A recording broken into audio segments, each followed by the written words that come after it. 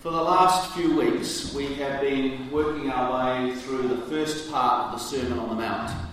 And today we finish. We don't get to the end because next week we are in Lent and we have traditional Lenten reading for the first Sunday of Lent, and then after that we're in the book of John for weeks and weeks and weeks. So when we come back into Matthew's Gospel, we've decided we've left all of the Sermon on the Mount and have moved on. Which is a pity, but never mind. Last week we finished with Jesus saying, "Be perfect as your Father in heaven is perfect." And I invited you all to go home and to think about what it meant to be perfect like your Father in heaven was perfect. So I'm sure that you spent many hours pondering that, and you now have great answers to share.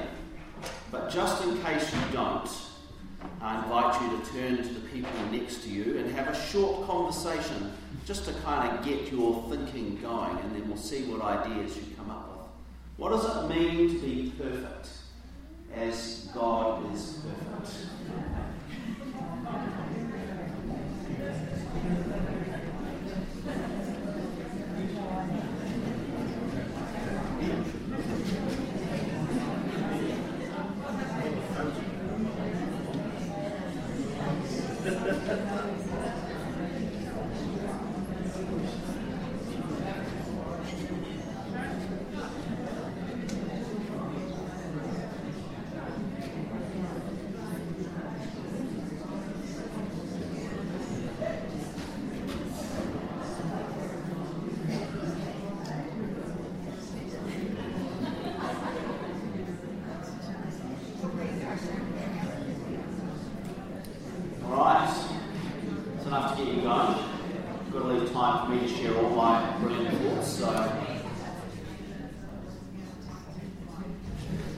What ideas came up in your conversations? Yvonne? Nobody's perfect. So what does being perfect mean? Sorry? Doing everything correctly? I'm just trying to get what you mean by perfect here. Perfect seems to be an important word. What do you mean by perfect?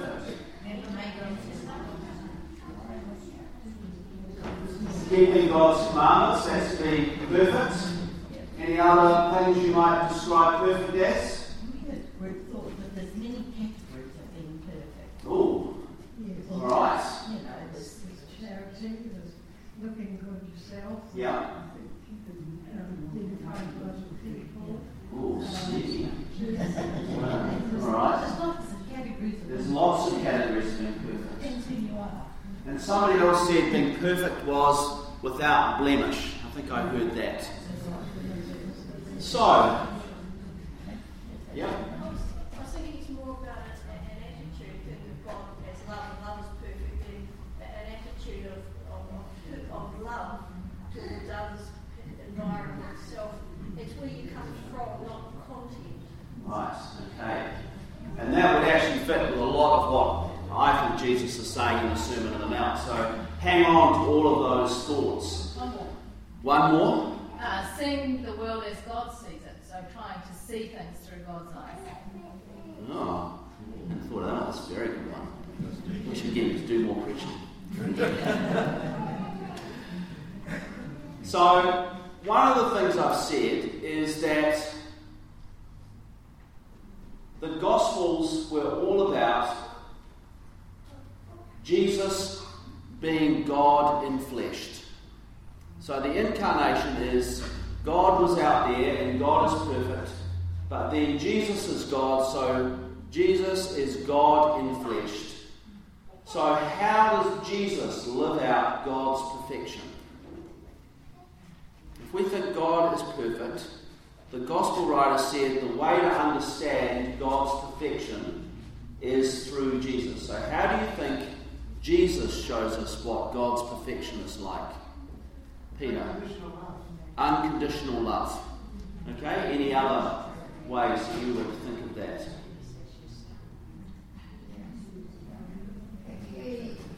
He didn't worry about the prostitutes and the tax gatherers and passed everybody the same. Right. Okay. Well, let's hang on to those two things. I think that in Matthew's Gospel, righteousness and perfection and holiness are interchangeable words. Jesus, and Matthew has Jesus, using those three words interchangeably, but he's talking about the same thing.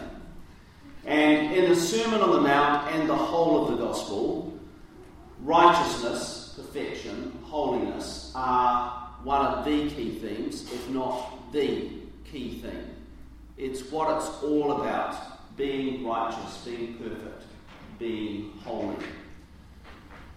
We've heard it earlier in the Sermon on the Mount when Jesus said that his hearers' righteousness needed to exceed that of the Pharisees and the scribes.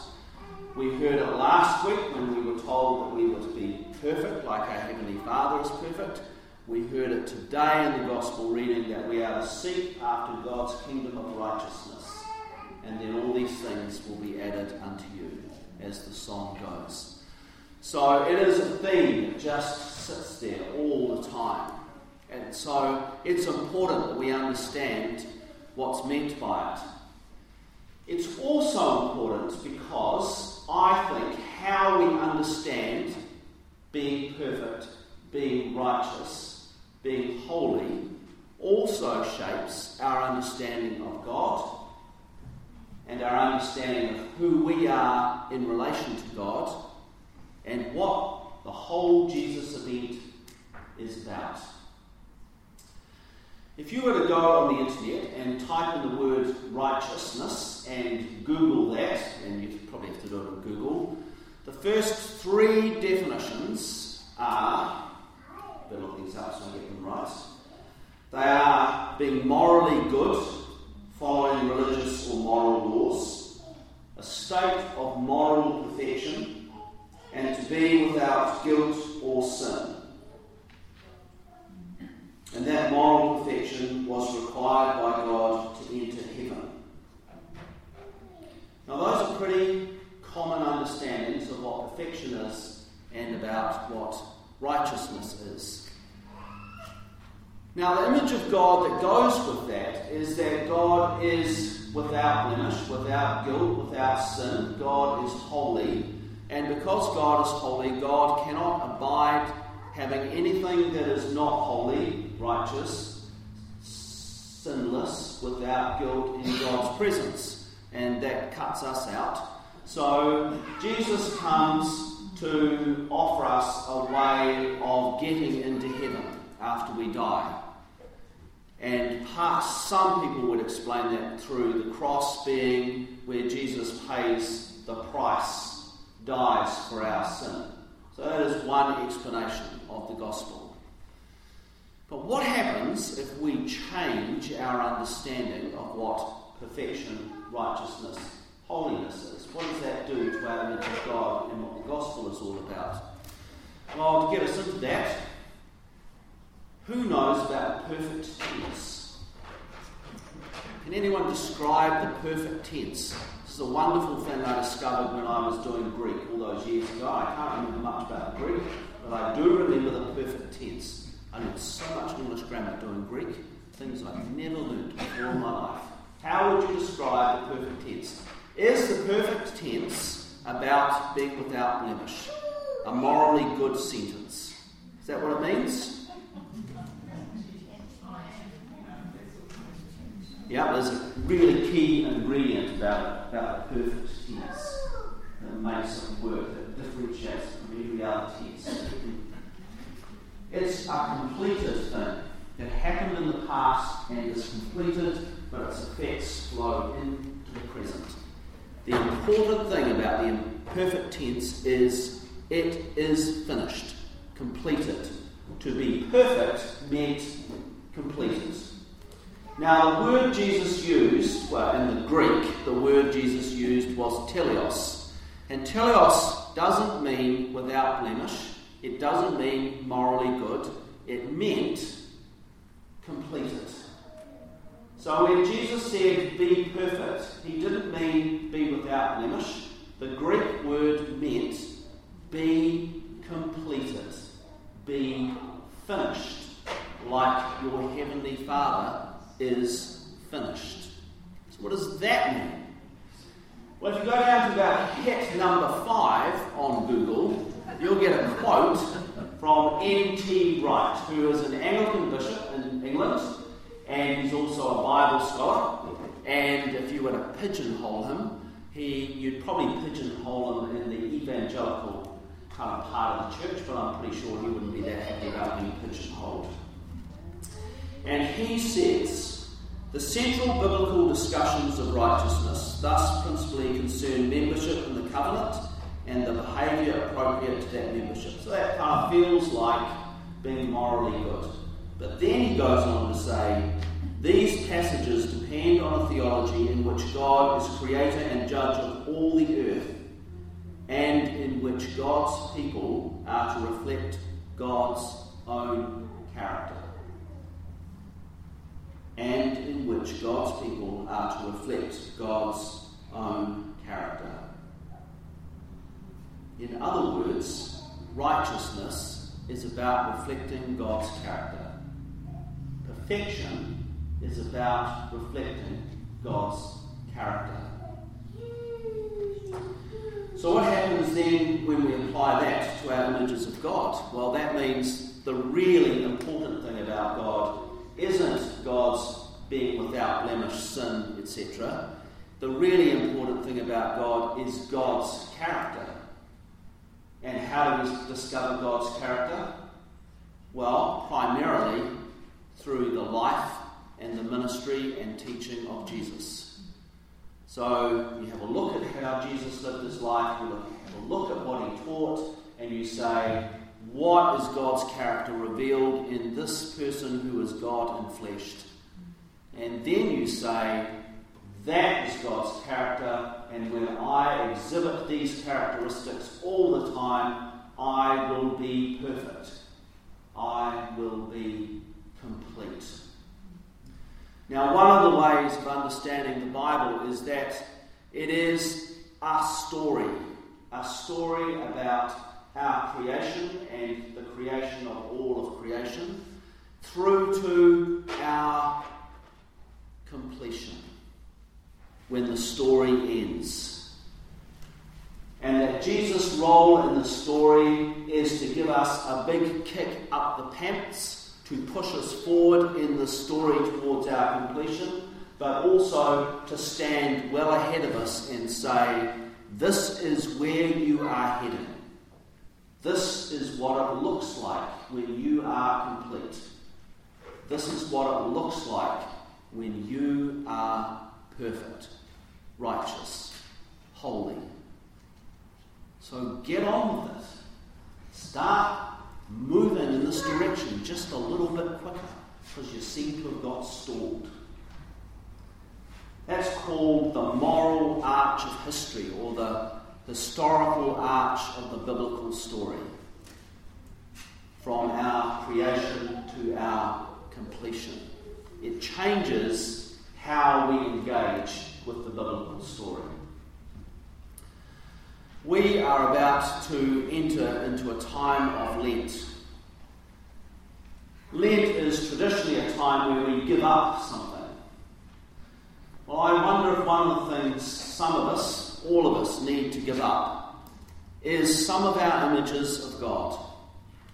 Images of God which require us to be morally good, without sin, without guilt. And instead replace those images of God with a God who is compassionate and loving and merciful, life-giving, a God of justice. A couple of weeks ago I talked about a book that I've been reading by Rob Bell and Don Golden called Jesus Came to Save Christians Too. And in it they talk about this moral arch of history, and they talk about that in terms of God's desire for there to be a people who in flesh live out God's character. And they describe that character as a character of compassion and mercy and love and justice. Sometimes when we focus on righteousness being about being morally good, the problem with that is it's still about me. If I am morally good, or if I do whatever I need to do, I will get into heaven.